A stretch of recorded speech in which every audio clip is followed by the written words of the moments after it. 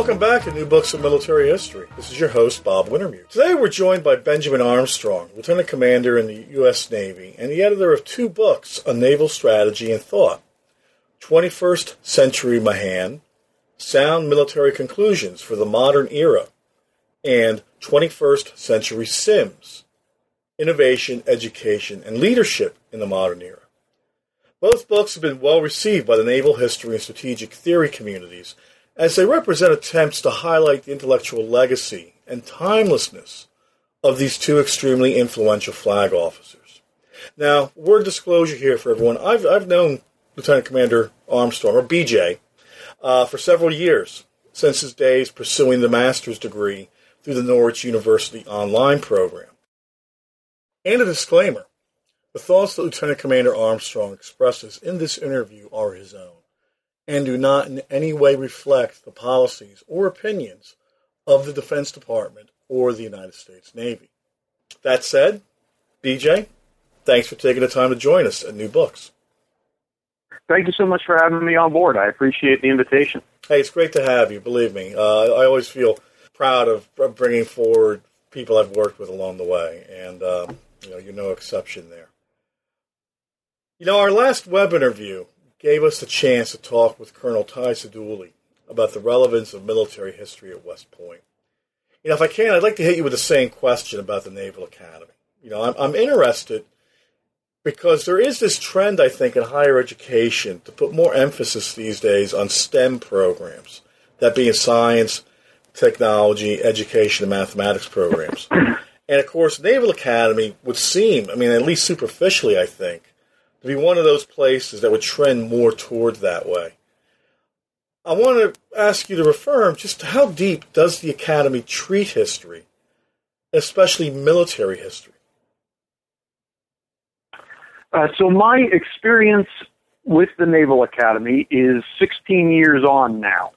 I'm a graduate of what we call Canoe U there on the Severn River, and I'm a history. I got a history major while I was there, but it's been quite some time since I was physically there, though I'll be going back soon.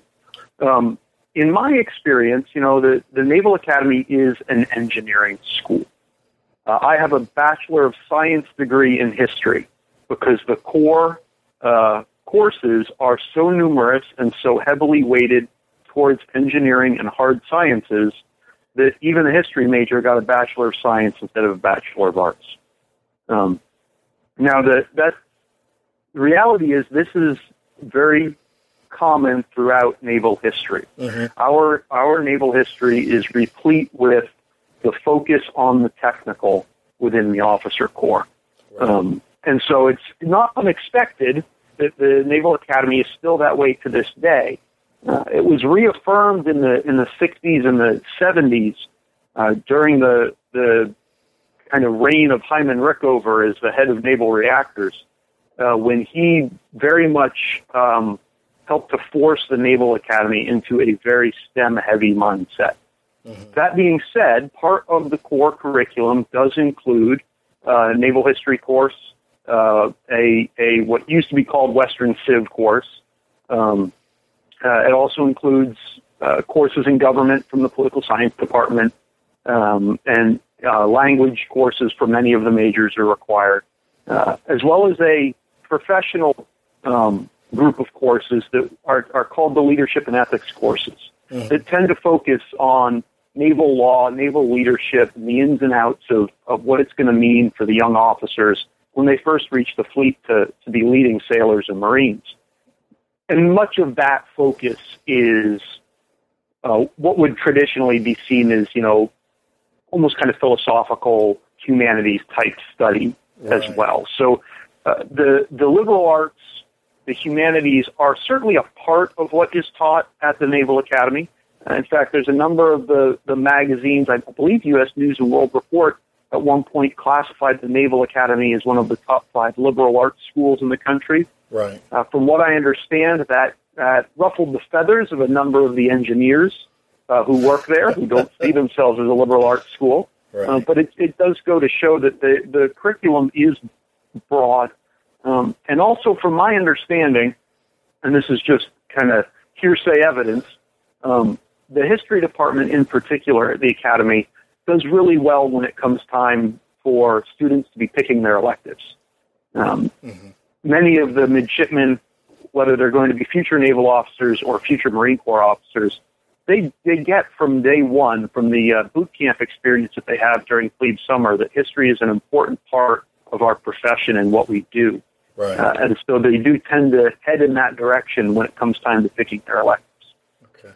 Well, it sounds that last part especially, there's a strong legacy component, or a legacy affiliation for history within the Academy itself, which, would be expected with a military service academy, I would think. What about in the Navy overall? Maybe let's call it the postgraduate experience within the Navy. Is there a strong, or is there now a stronger methodological and intellectual commitment to the discipline, you think, or not? I have to say that in my experience, there has not been. When I got my master's degree in military history, I was a flight instructor teaching new naval aviators, or not yet naval aviators, to fly helicopters down in Pensacola, Florida. And when I tried to get the Navy to help pay for my master's degree, I was told by someone at the Bureau of Personnel that the only reason the Navy thinks you should study history is if you're going to teach it at the Academy and you don't have orders there. So I did not get the Navy's help in studying for my master's degree. Likewise, when I began pursuing my PhD, the Navy wasn't a whole lot of help there either. I was lucky enough that the program I'm studying with at King's College London, the War Studies Department, got approval from the Veterans Affairs Administration for the GI Bill to cover my study. So, but that's not a Navy program. That's me, using my own personal benefit to my earned benefit to pursue my studies on my own. Right. Now that's big Navy. On a very personal level, the commanding officers that I have worked for and the officers I've worked with have been very supportive. They have found ways to help me, take leave when I need to and take the time when I need to get my studies done, and go to conferences and even present papers and things like that. And I've worked with public affairs officers who have been very open and supportive of my publishing and my pursuit of kind of expanding professional historical knowledge in the Navy. So, the while big Navy, the bureaucracy, the administrative system may not be very supportive. I recently was talking to a professor up at the War College who told me that his boss told him that he didn't understand why he was doing all this history. We don't do that here. And that's at the Naval War College. So anyway, the big Navy may not be that supportive, but there are lots of individuals in leadership positions who are very supportive. Right.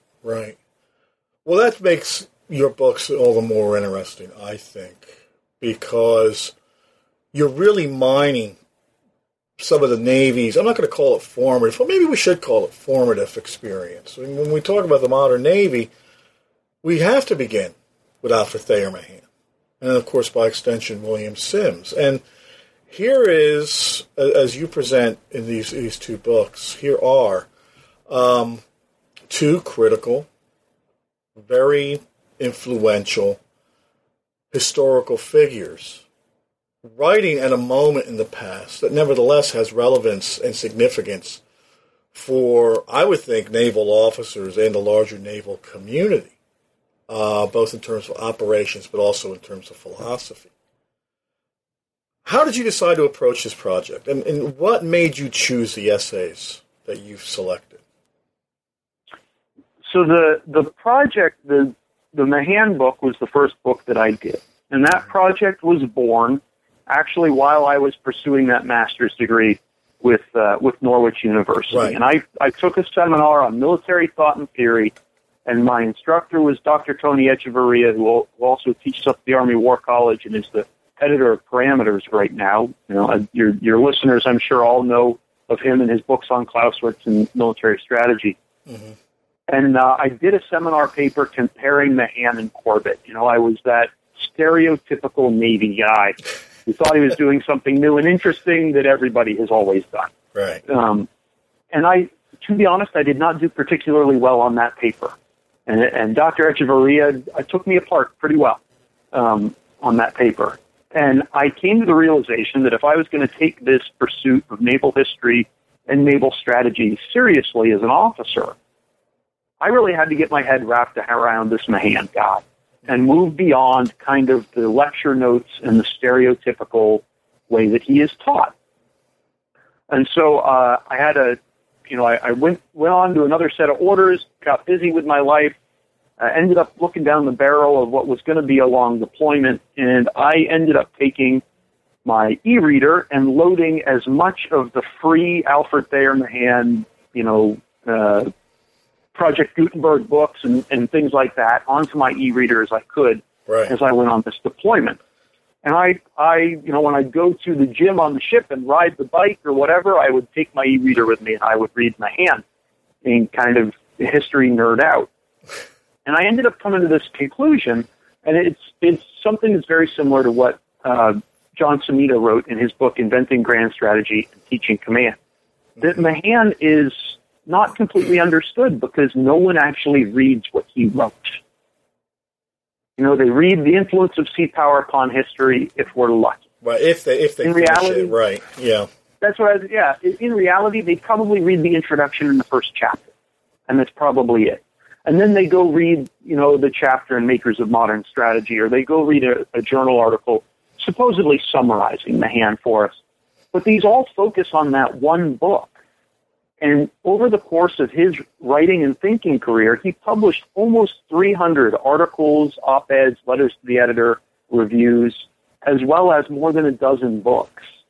So the idea that everything can be encapsulated in the first book that he ever published, intellectually, I came to the realization that that's kind of a ridiculous statement. Mm-hmm. This wasn't like Clausewitz, where he, On War is the sum of his knowledge, right? He wrote it at the end of his life. He died before he finished it. The Influence of Sea Power Upon History was written at the start of Mahan's writing and thinking career. So in reading all of these other works, all of these essays, I came to the realization that some of them, particularly the ones he wrote kind of for a general audience, for magazines like Harper's or the National Review in Great Britain, they are easier to read than much of his book-length work is, which is, paragraphs that run on for 3 pages. Right, and it's very archaic writing style. Yes, and he himself admitted in his autobiography that he felt like he had to caveat everything and explain everything, and as a result, he had sentences that run on for half a page, and it's an English major's diagramming nightmare, and it's really hard to read. Sounds like a first-year grad student in a way. In many ways, yeah.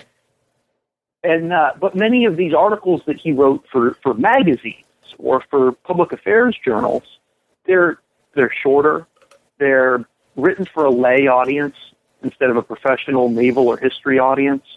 And they read so much easier, and he kind of gets to the point better. He likely had some editorial help from the editors of these magazines as well, which, from my own experience, I am usually in desperate need of some editorial help when I write. So I understand that. So I found some of these articles that I thought seemed, A, readable, right? They presented well, but B, they jumped out at me as being particularly relevant to some of the military and international relations challenges that we face today, entering the 21st century. Right. And it was that idea of combining the relevance of Mahan's other writing, besides just defining what sea power is, mm-hmm. taking that relevance and matching it up with pieces that were more readable than he is kind of known for. And that's how I went about selecting the essays that went into this book. Okay. Well, what about Sims? I mean, Admiral Sims's place, William Sims, is, as an intellectual, is really less remembered. I mean, people think of him in the context of the blockade during the First World War, the convoy system. They don't think of him as being a Pulitzer-awarded author for his work, which he was, as you indicate. What ideas should Sims be remembered for? And how did you approach him? Sims was where Mahan was a labor of intellectual pursuit for me.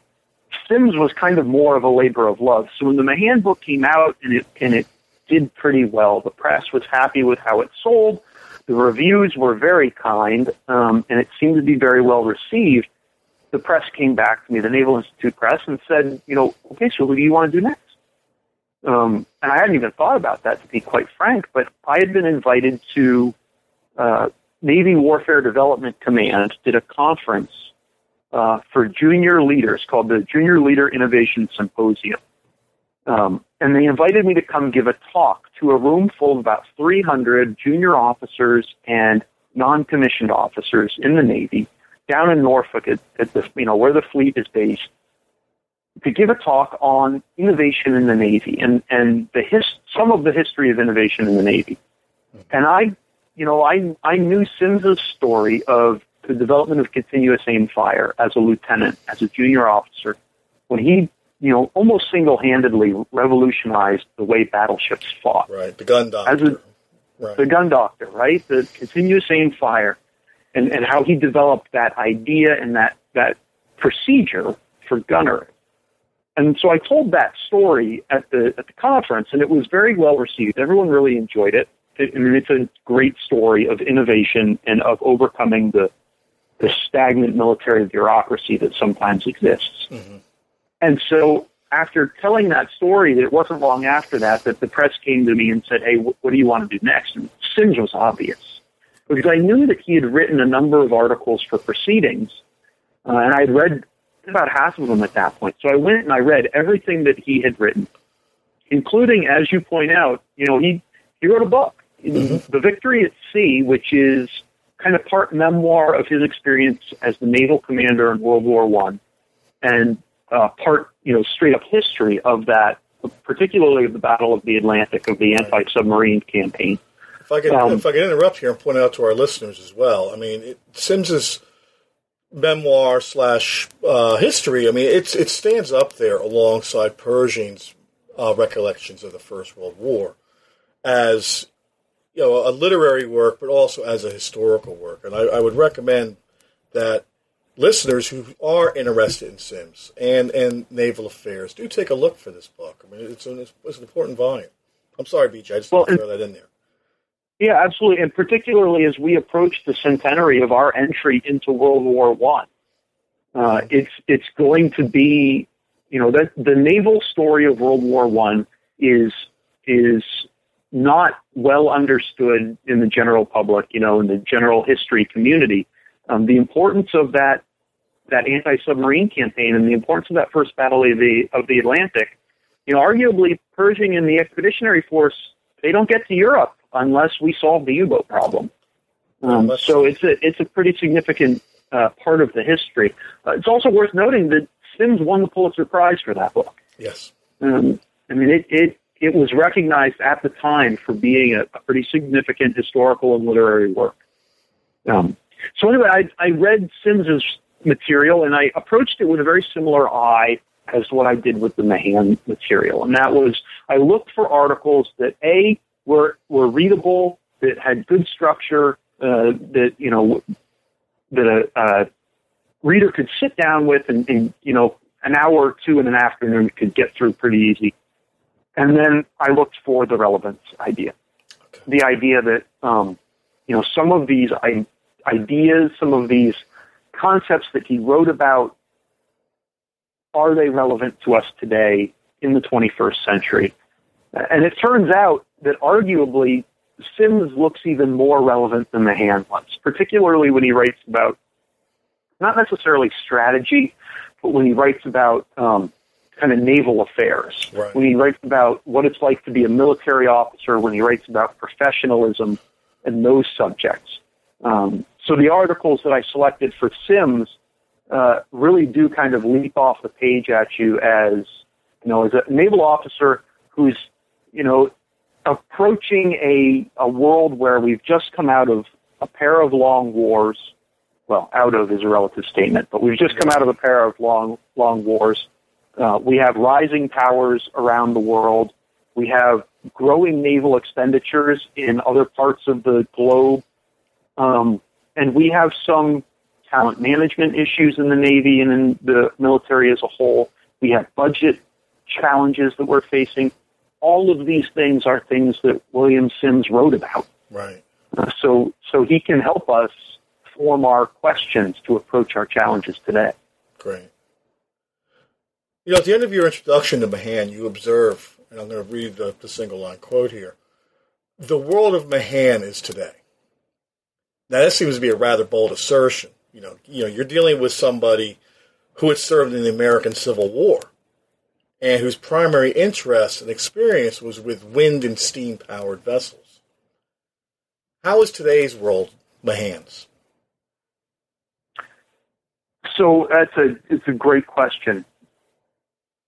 From the geostrategic point of view, Mahan started writing and really kind of got into his intellectual phase of his life and career at a time when the world was experiencing kind of rapid globalization.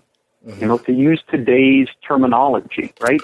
Steam power was changing the speed with which goods and military forces and news traveled the world.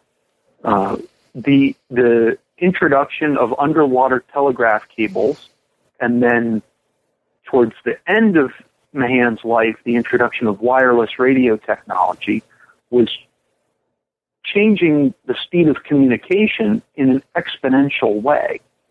And so when today, in the 21st century, we talk about how the speed of communication is so much different than it ever was before, well, that's true, but that magnitude of change was felt 100 years ago when we introduced new communications technologies as well. Mm-hmm. And, we talk about how the speed of globalization, Thomas Friedman, the world is flat. Mahan wrote about those very same issues 100 years ago. Now, it was, if you want to treat it like a math problem, yes, the order of magnitude may appear a little bit different in the speed / the flatness of the world, but to them, it felt just as revolutionary as it feels to us today. To them, it felt just as complex and new as it does to us today. Right. And so while a great example is Mahan never really wrote about aircraft. He mentions them once in the introduction of one of his books, kind of saying, hey, look, in the future, this is one of those technologies that we're going to have to account for. But he never really talks about it. And so there are many out there who will tell you that Mahan is not relevant today because he didn't talk about aviation, he didn't talk about precision-guided munitions and what they do to the battle space, and he was focused on battleships, and we don't have those anymore. Mm-hmm. But that completely misses the point of reading history and of reading Mahan, if you're going to focus on those kinds of things. Right, that applies a presentist outlook to the analysis of the past. And really what we should be focused on is how they dealt with the technological challenges that they were aware of or comfortable with. I have to agree with you there. Yeah, that's exactly right. And Mahan, like you pointed out, he transitioned that, naval period of starting service before the Civil War, just the year before the Civil War, mm-hmm. but serving in sailing ships and then moving to steamships, fully armored with big guns. I mean, naval warfare fundamentally changed. Mm-hmm. And if you want to tell me that Mahan didn't understand technology because he wrote about the age of sail and the influence of sea power upon history, I don't think that's fair to him and his actual life biography of having gone through this as a naval officer and having to adapt the way he pursued his profession because of it. Right. Well, that would be the same as saying Clausewitz is irrelevant because he didn't account for armor or for guided munitions on the land battlefield. It's just a specious question, or a specious statement, rather, I would think. Alternatively, you present Sims as being, again, using your quote here, insurgent or intellectual. Now, of course, we know about his experience as the gun doctor. And I don't want to rehash that, but I do want to note that that simple label implies something about the process of technical and tactical innovation within a very traditionalist institution. Can you elaborate on that, particularly from Sims's perspective? Right. Sims, when he came back from World War I, he served a second term as the president of the Naval War College. And in one of his lectures that he turned into a proceedings article that's collected here in the book, it was titled Military Conservatism. And it's really all about this kind of fundamental question of how do you overcome a culture and a system, the military, that is kind of by nature conservative and set in its ways. And Sims goes through a long history of discussing new technologies and new ways of fighting and showing how, almost at every step, the traditionalist, conservative majority fought against the introduction of steam power, for example. The introduction of heavy armor to ships. Even goes all the way back to talking about the introduction of the longbow and the crossbow, and the cultural pushback that even those early weapons experienced within kind of organized fighting forces. And so his discussion of this conservatism and what it is required to overcome it within a military force is really kind of interesting. He experienced this, as you pointed out, he experienced this himself when he tried to introduce it to USAID Fire. He wrote 13 reports to the Bureau of Ordnance, almost all of which were ignored, until they finally decided that they were going to fake a test to prove that he was wrong. So he had seen the beast that was the bureaucracy, and what I like about Sims' biographical example when it comes to innovation within the military is that we can see him at different seniority levels doing the things that you would hope that officers or senior leaders would be doing. So as a junior officer, he's being that insurgent. He is fighting for this new idea that he thinks is right, and even doing things that he admitted later were, quote, the rankest kind of insubordination, unquote. Right. But then once he gets more senior, once he's a commander at the Naval War College as a student and then as an instructor in the about 1911 to 1913 period, he's trying to not only develop himself, but develop those other officers around him to think critically, to be able to recognize new ideas and new military technologies that are of value. And then you see him as a captain, as the commander of the destroyer flotilla in the Atlantic Fleet, and now he's the guy kind of on the top of the organization who's looking for lieutenants who have good ideas, so he can nurture those good ideas, so he can help make sure that they get developed and they figure out which ones are good and which ones aren't, and they can develop the tactics and the techniques and the procedures for these new destroyers, which is, at that point in history, a relatively new class of warship. And then you see him go off to command in World War I, where he's, the pinnacle of naval leadership at that point, right? He is the commander of all U.S. naval forces in the war. And what does he do? He looks to the lieutenants and lieutenant commanders that are the skippers of the destroyers. And the Admiralty had been saying, no, we can't convoy ships. We just don't have enough. I know you lieutenants think this is a good idea, but no, we're not going to do it. And Sims shows up, and he sides with the lieutenants. He sides with the junior officers and says, I think these guys can do it. I think they can beat the U-boats. Let them have it. I'll bring my destroyers, the American ones, and add them to yours, so you've got enough forces. But let's let them give it a try. And sure enough, it works. But it wasn't his idea. At this point, he's the senior officer who's encouraging and incubating the innovations and the good ideas at junior levels. Right. I think that biographical example is hugely important for us today because it tends to be those captains, commanders, senior officers in the Navy today that get stuck in the bureaucracy that end up wanting the power of the veto, and they should be the ones encouraging people today. Right. Well, that's interesting because it does bring me up to a theme which I thought was important. And this, of course, is about innate conservatism within institutions. In the historical case you're talking about, but also I think in the evolution of the Navy as an institution, what do you think from your read of Sims and Mahan and others?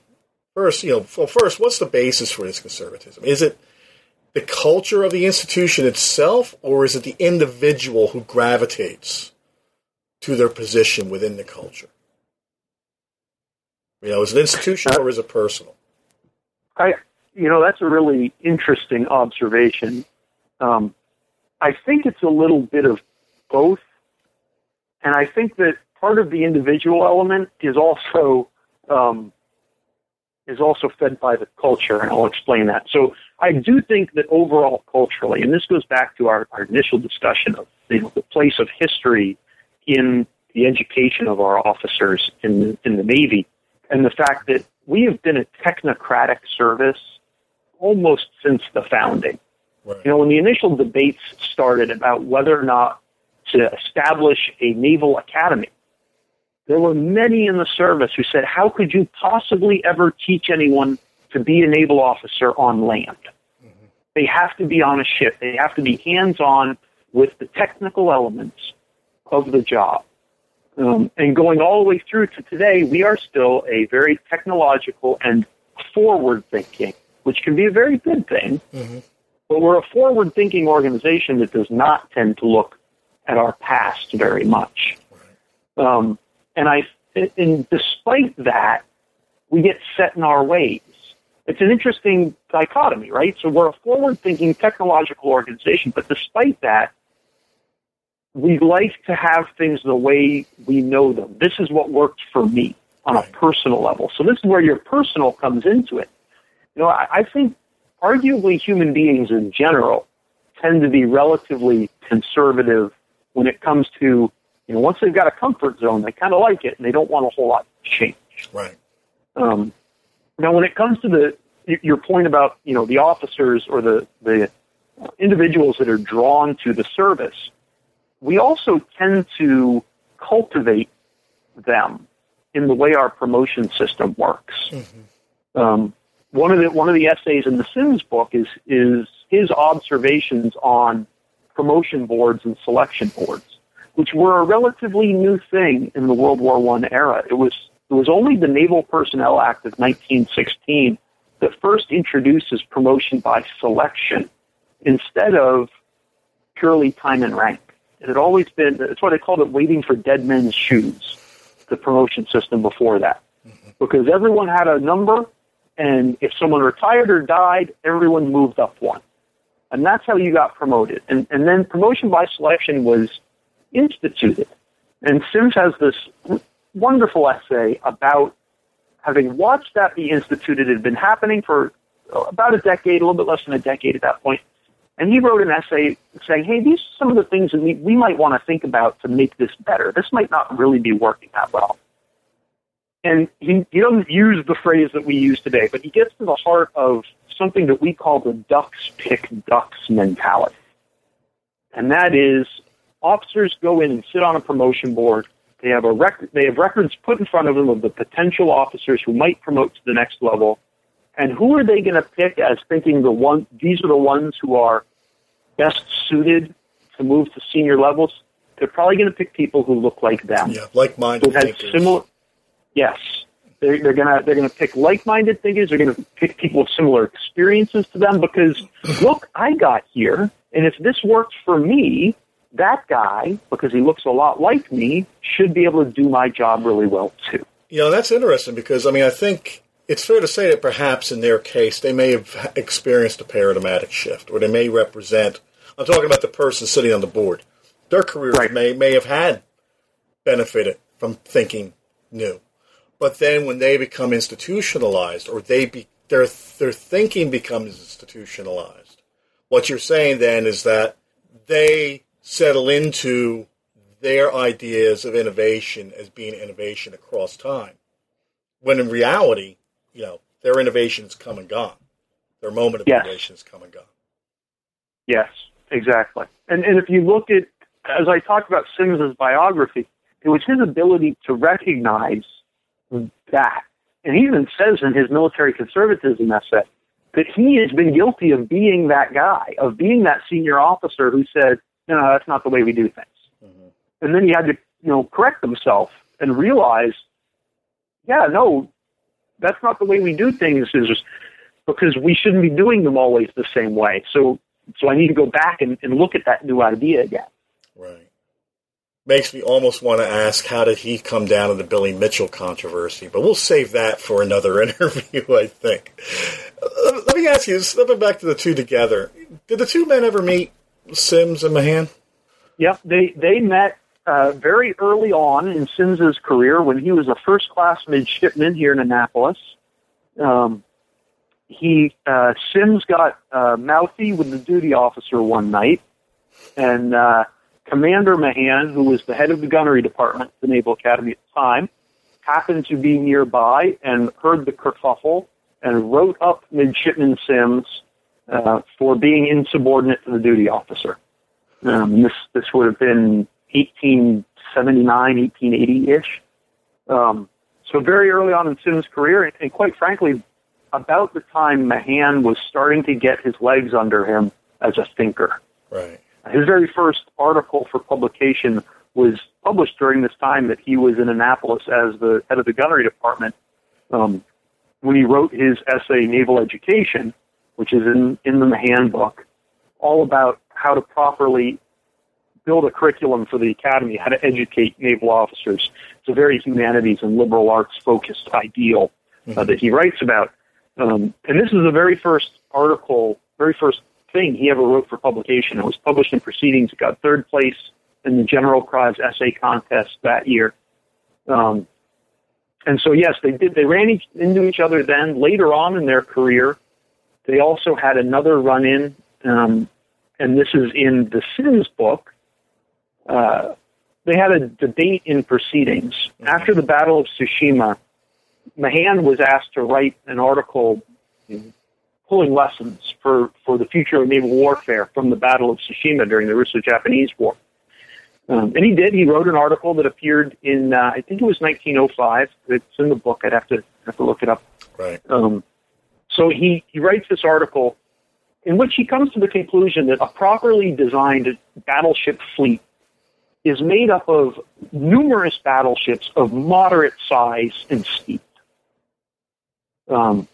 And Sims writes an article that appears about 6 months later. Now, he's a lieutenant commander at this point. Mahan is retired.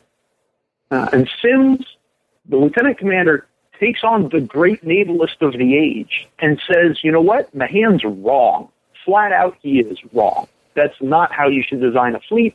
And the Battle of Tsushima actually tells us that a battleship fleet should be made up of as many large battleships that are as heavily armored and fast and big-gunned as possible, even if that means you have fewer of them because they're more expensive. And so these are kind of fundamental fleet constitution questions here. And Sims is coming down on the side of what would be the next year, the Brits would launch Dreadnought, which was the epitome of that all-big-gun battleship ideal. And Sims was in that camp 100%. And so the future of naval warfare definitely went in Sims' direction. But they had this exchange in the pages of Proceedings where the upstart lieutenant commander took on the great navalist, the great retired officer who was recognized throughout the world as being the naval strategist. And it's a very interesting example of that junior officer with ideas doing the hard work of the real research to write an article and set it out properly so that he can defend his ideas. Right.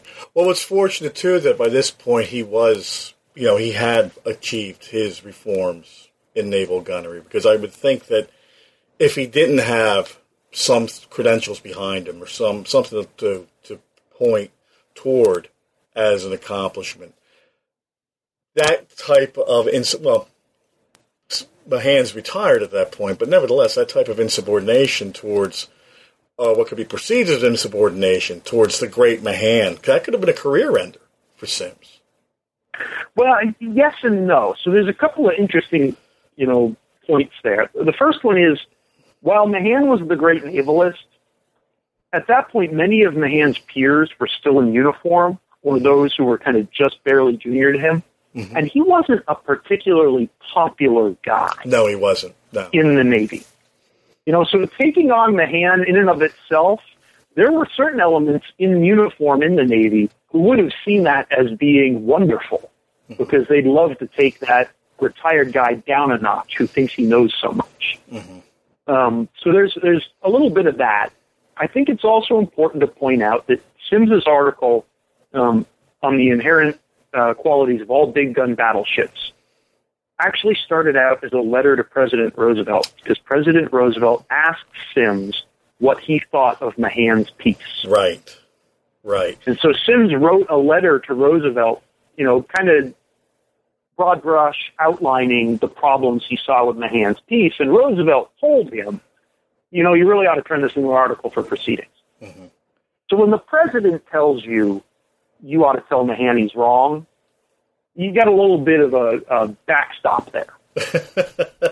Raises another question, or brings the third man into the room, being Theodore Roosevelt. It is interesting, I think, that you have someone like Roosevelt who is in both men's careers and who really paves the way for them to reach the heights of command that they enjoy and influence that they enjoy, which then raises a question.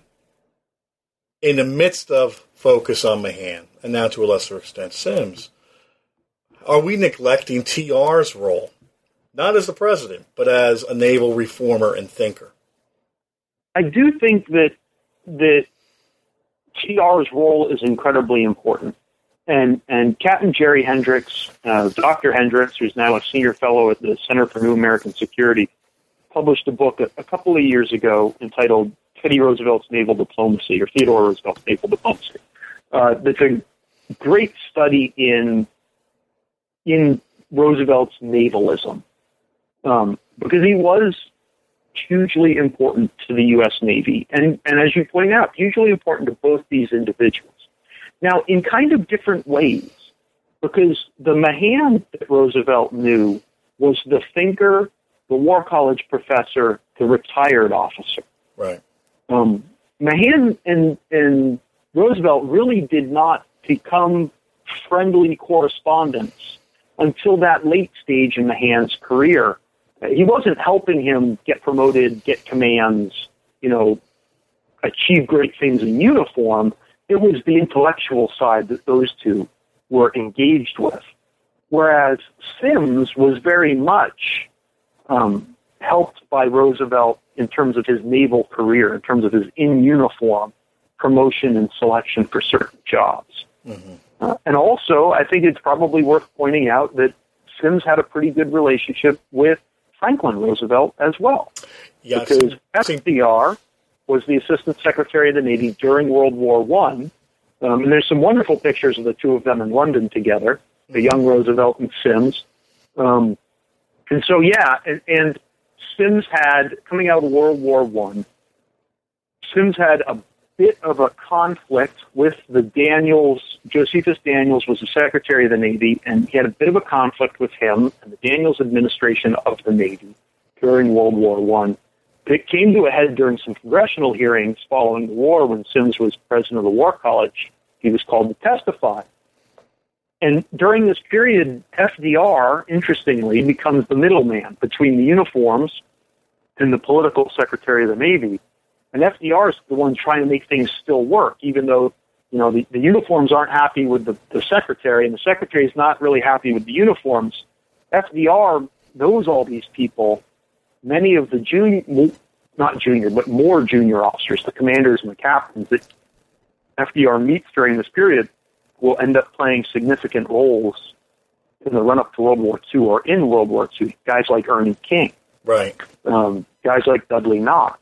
Mm-hmm. So the Roosevelt family has a very strong naval element to their interests and expertise that is really important in in the founding of the American century. Mm-hmm. You know, that in America's rise as a great power is arguably because the Roosevelts understood that meant being a naval power. Right. Shifting direction a little bit, you compare Mahan's presentation of defense being assured only by offensive action, and his views on the need for a balanced fleet. They're almost Clausewitzian in their nature. Well, first I want to ask if this is the case, if you think that there's a tacit influence of Clausewitz in Mahan's work. And if so, how do we see this mindset of defense being assured by offense applied in more recent years? I think that there is a parallel. There's a lot of similarity between things that Clausewitz wrote and things that Mahan wrote. Now, Mahan says that he didn't read on war until way late. He was already into the 20th century before he read on war. And he was, admittedly, he was his father's son. His father, Dennis Hart Mahan, who was a noted professor at West Point and was he taught Jomini at West Point. Yeah. He taught strategy at West Point to the Civil War generation of generals, most of whom had Dennis Hart Mahan as a professor in the strategy class and in the engineering classes. And so Mahan admittedly started with Jomini because,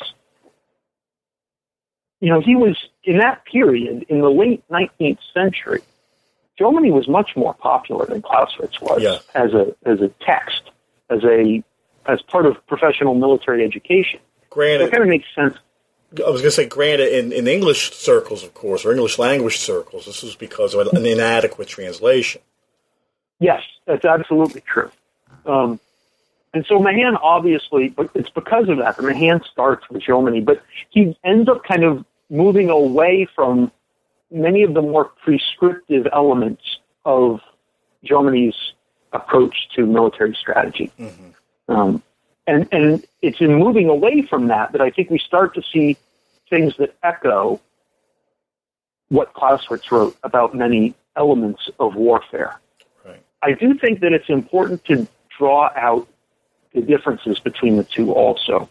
And that is that Mahan, one of the more fundamental ones is the difference between naval warfare and what in the late 19th century was called military operations, right? Because then naval and military meant different things. The military was ground forces. Mm-hmm. So military strategy versus naval strategy. In military strategy, in the tactical realm, the defense was stronger. The offense was weaker, Clausewitz wrote. And then in the operational, it was the inverse, right? The operational, the offense was stronger, the defense was weaker. Now, Mahan wrote that in naval warfare, it was the opposite. That at the tactical level, the offense was stronger in naval warfare. He who shoots first wins. He who hits first, arguably, wins. But, right? So there's that inverse relationship at the tactical and operational level that will certainly have impacts at the strategic level that I think is lost in much of the writing on military strategy today because of our quote-unquote joint nature today. We tend to think of things as being all the same. They all follow the same basic principles of war. And Mahan says that's not really true.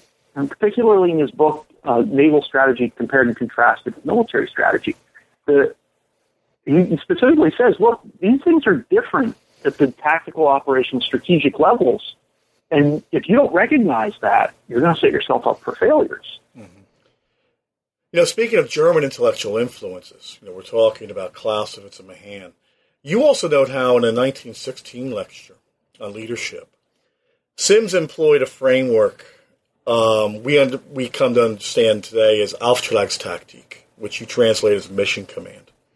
How so? How do we see this? So the lecture that you're talking about was given, like you said, in 1916. It was in the run-up to World War I the Navy kind of recognized that mass mobilization was a likely reality in the coming years, despite the fact that the president continued to say that we were a neutral power and that we weren't going to get involved in the war. And American support for entry into the war was kind of squishy. The Navy was looking towards the future and saying, we need to be ready for this. And so they started something called the Naval Volunteers, in which they brought in for lectures and about a week at sea on a ship, just get a feel for what it was like. Men who were interested in the Navy. If we were to go to war, these are the folks who would probably line up at the recruiting depot first to join the Navy. And they asked Sims to give this lecture on military character was the title he was given. It was basically a leadership lesson, and he was given kind of carte blanche to write about whatever or lecture on whatever he wanted. And he pointed out that for the most part, most of these kinds of lectures are given looking at the great captains, Napoleon, Nelson, the greats of military history and what they teach us for military leadership. But he wanted to have a completely different focus. He wanted to look at the junior officer. He wanted to look at the non-commissioned officer. And he wanted lessons for them. And he fell back on what today we term as mission command.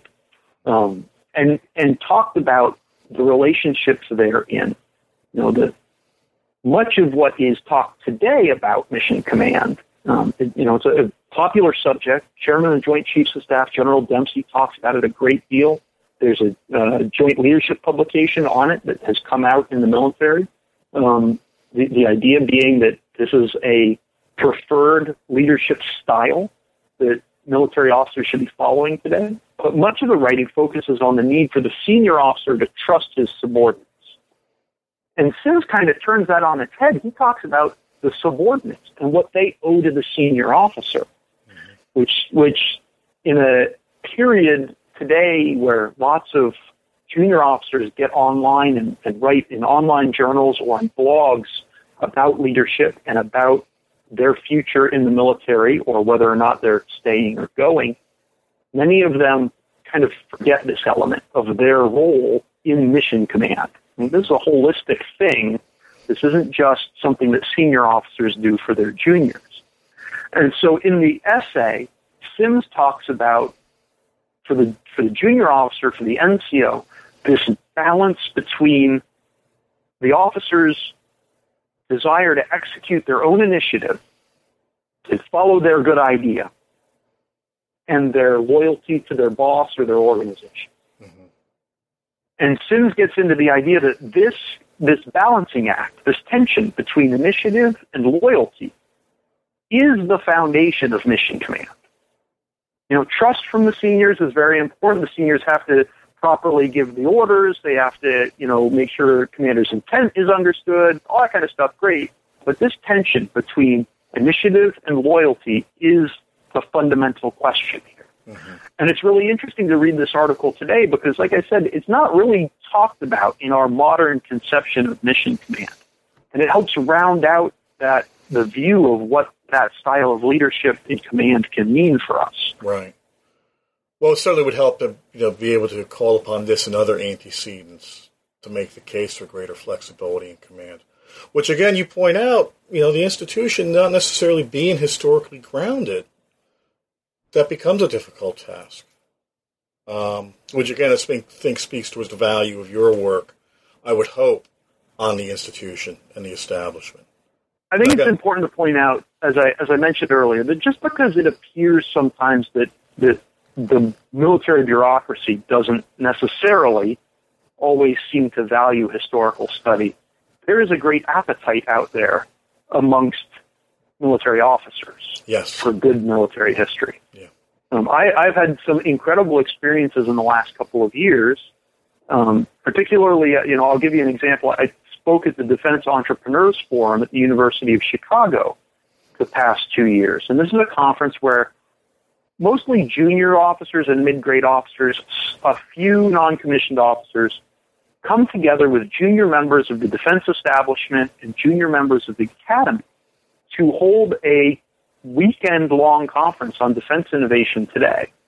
And I've been invited for the past 2 years to come give keynote talks on examples of history and innovation. And the first year I gave a Sims-related talk. Last year I gave a talk on the Marine Corps' adoption of helicopters and what we might learn from that. And my talks are incredibly popular. There is a great appetite for the lessons of the past, not necessarily in a prescriptive way, not in a checklist style. If they did X before, we will do X this time and it will work. Well, that's not the role of history anyway, to present exactly a checklist. But these military audience members, they get the idea that, no, what we're doing is we're shaping our questions today. Right. We're using the history to inform how we approach the subject, not the solutions we get, but how we ask the questions. Right. And the appetite for good military history is certainly out there. I think something we need to remember as a field, as military historians, is that we shouldn't always be writing for each other, for ourselves. We need to write for that other audience as well. Mm-hmm. Sometimes the way we write for ourselves as academics and the way we write for each other uses language and assumes certain conclusions and knowledge, certain implicit things that your average junior officer who does not have a grounding in the academic pursuit of history, he or she is not necessarily going to understand and probably is going to put down the book. Right.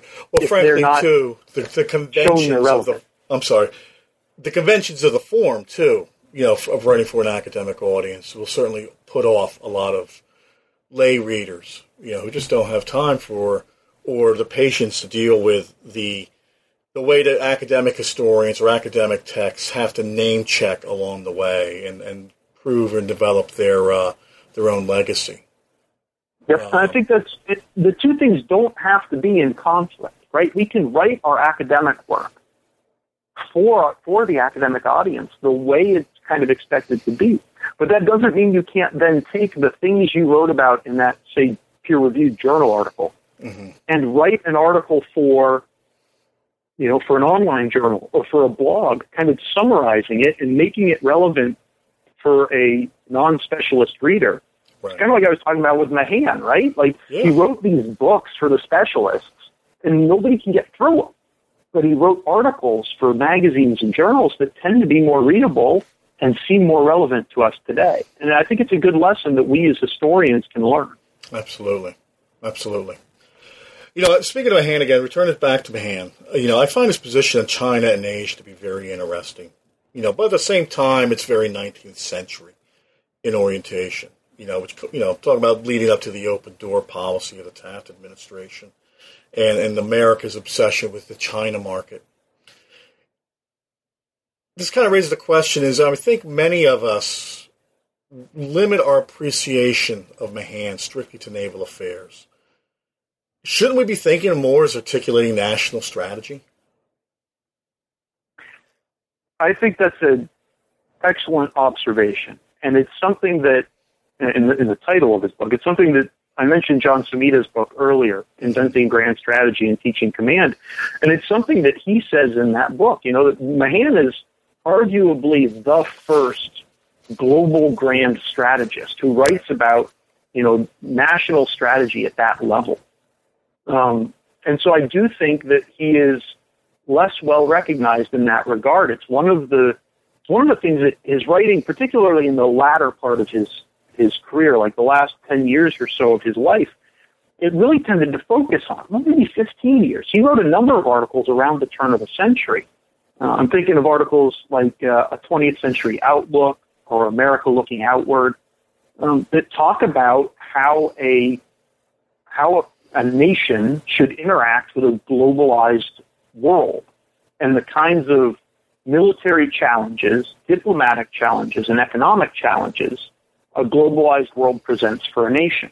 Mm-hmm. And he links those three things, the military, the diplomatic or political, and the economic, in a way that, we talk about Clausewitz's Trinity, but Clausewitz really isn't writing on the global strategy scale. We can read Clausewitz, and we can learn lessons that can be applied in that way, but that's not what he was writing about, right? Mahan was writing about that, and that connection between the military, the diplomatic, and the economic, and how I believe the phrase he uses is, it's an articulated whole.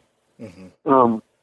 it really is a look at what today we call, right, the interagency or the holistic strategies that really wasn't written about prior to Mahan's thinking on it. Right. You also raised an interesting point in terms of kind of his place in history, period-wise. You know, one of the criticisms that I've received for the book was that I did not state that flat out that Mahan was a racist in the way that he wrote. Right. And while I think that that's a fair criticism, I did not say it. I also think that maybe that's not giving enough context to the time and place where Mahan lived. You know, a man who was born before the Civil War to a Virginia family, and who served in the Civil War, is probably not going to use the kind of language in terms of political meaning and cultural meaning for the language that we use today. Necessarily fair contextually for us to try and apply today's standards to some of the things that he wrote about in that regard. And it also illustrates, you know, back to the books, it does illustrate something about these books that I think that your readers might appreciate, and that is the fact that these are not biographies. Right. I have not written a biography of Alfred Thayer Mahan or a biography of William Sims. These are collections of primary sources for us to go back to and read and learn from. Now, I've added some introduction. I've tried to add some. I was going to say, to be fair, you are contextualizing each of these in their own right, though. So yes. So I've tried to add something, right? It's not just purely their writings. I've tried to add some context and some information to help frame what's here. But my intention is not to claim to be a biographer of Sims or a biographer of Mahan. I'm more interested kind of in the intellectual history here of these men and their ideas and what they can help teach us today. Right. Okay. Well, let's talk about larger purposes and audiences for the books. And I would include with this as well the companion volume that B.A. Friedman has written about Marine Lieutenant Colonel Earl Hancock, Pete Ellis. And I think the larger question is, do you think the general public really understands naval affairs and policy? That's the first part of the question. So that's kind of a loaded question, because the general public is such a kind of squishy term. Well, I think your average American probably does not really have an understanding of the maritime nature of our country and our place in the world.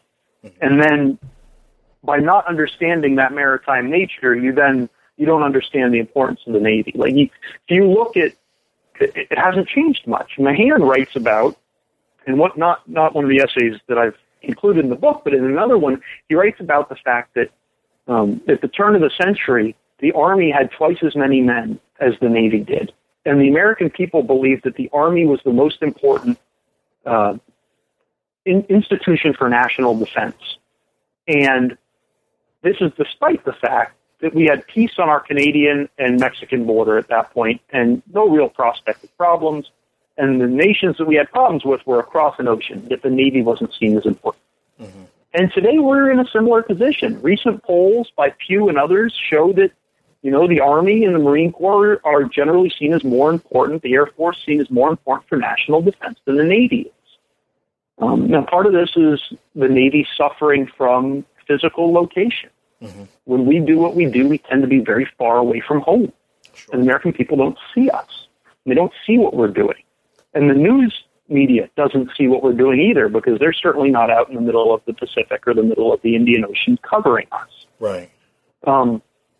So I do think that there's a certain element of, and the phrase that many Brits use is sea blindness. Right. There's a certain element of sea blindness within the American body politic these days. Because, Tom Friedman and others have told us that the world is flat and we're all so closer together, so, the oceans aren't that big, are they?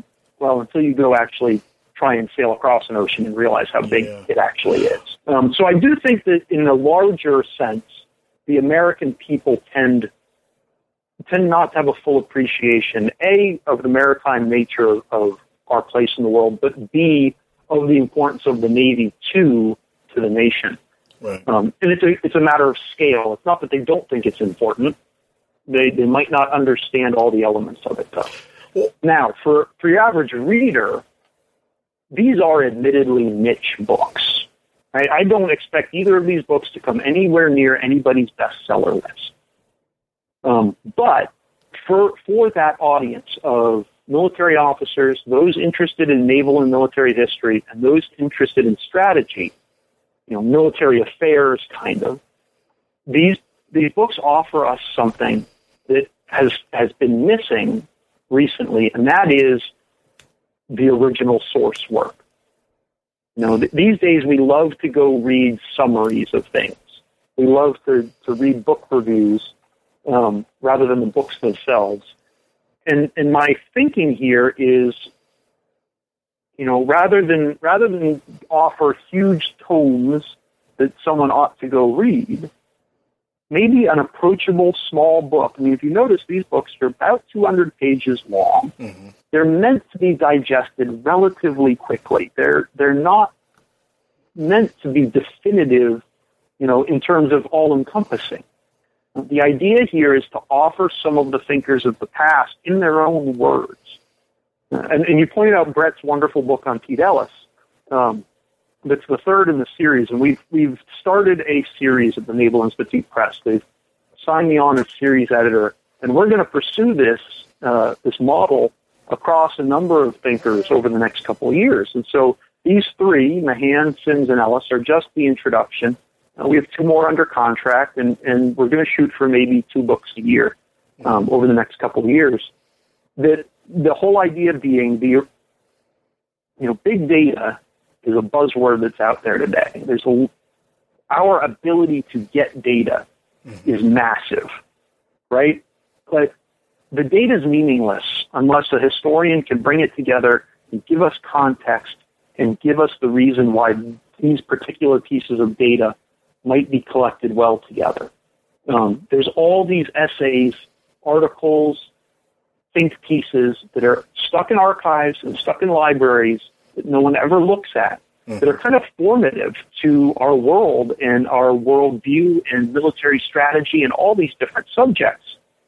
And so the ability to bring some of these articles and essays together and provide them in a approachable, digestible product for the reader is the goal of what we're shooting for here. Great. Well, BJ, we're closing in on the end of time for our interview. And it's at that point when I ask our customary final questions. First, what are you reading these days that you think is worth sharing with our audience?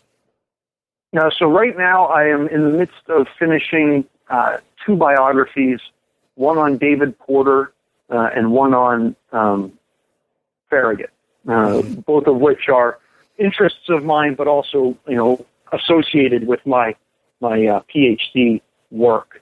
Much of my reading these days is focused on the reading list for the studies. Yeah, shame on me for asking the question. Of course, I knew that. Yeah, so I don't know that I'm a really great example of giving good recommendations. I will say that when a junior officer approaches me and says, what's one book that I ought to read that I probably haven't, as a starting point with good naval history to get them interested. And my answer almost always, I tailor it for the individuals asking, but my answer almost always is Craig Simon's book, Decision at Sea. Yeah. Which is the 5 naval battles that shaped American history. I think it's an absolutely incredible book because, and in all honesty, Dr. Simons was a professor of mine when I was at the Naval Academy. But the way he brings academic rigor to a writing style that's almost novelistic is just fantastic. And it's a great book. It's incredibly easy to read and has some fantastic history. That's a good recommendation. Really, it is. Second question. And I kind of know the answer to this as well, but again, for our listeners, what's next on the slate for you academically speaking? Of course, you're pursuing your doctorate. Are you prepared to share your dissertation thoughts? Or yeah, so I'm pursuing I'm reading for my PhD with King's College London with the War Studies Department, studying with Andrew Lambert, and I'm working on a study of U.S. naval history in the Age of Sail, with a focus on what today we would call naval irregular warfare or maritime security operations. The idea being generally the history written about the Age of Sail period in the U.S. Navy tends to focus on the blue water. It tends to focus on, in the War of 1812, we talk about the frigate duels and we talk about the squadrons on the lakes. Even in the American Revolution, we talk about whether or not we could build the 13 frigates or not, which ones got burned, which ones got lost, and we talk about John Paul Jones and Serapis, Bonhomme Richard versus Serapis. Much of the naval history written, kind of across American history, tends to have this focus on the big blue water battle. It's us looking through our Mahanian lens. Even the Sprouts admit it in their introduction to their second edition. So my purpose in my research is to go back to that Age of Sail period, roughly starting at the Revolution and going to about the start of the Mexican War, just shy of the start of the Mexican War, and look for examples of the kinds of operations that the Navy actually did on a day-to-day basis, not major power conflict, not wars, but, counter-piracy operations and counter-smuggling operations and maybe some anti-slavery patrol stories and things like that. And I've picked out some case studies because covering that entire period would be prohibitive. Sure. But I've picked out some case studies of historical examples of operations conducted during that period that would be in today's label of maritime security operations or naval irregular warfare, and going into the archives and researching these down to the beach, down to the gun decks, to tell the stories of these kinds of operations, and then to compare the operations to each other, to see if there are common threads amongst how these operations are conducted, what kinds of leaders have success in them, why these quote unquote lesser included tend to be actually more numerous than the big battles. Okay. I'm looking forward to seeing that when it reaches book length or reaches a monograph stage. I'm looking forward to it also, but it's going to be a little while. Yeah, well, at that point it's done. And as I say, the best dissertation is the done dissertation. That's right. BJ, thanks for taking the time to join us today at New Books in Military History. It's been a great pleasure. Thank you so much for having me. No problem. And for all of our listeners, this is your host, Bob Wintermute, signing off. Thank you for listening.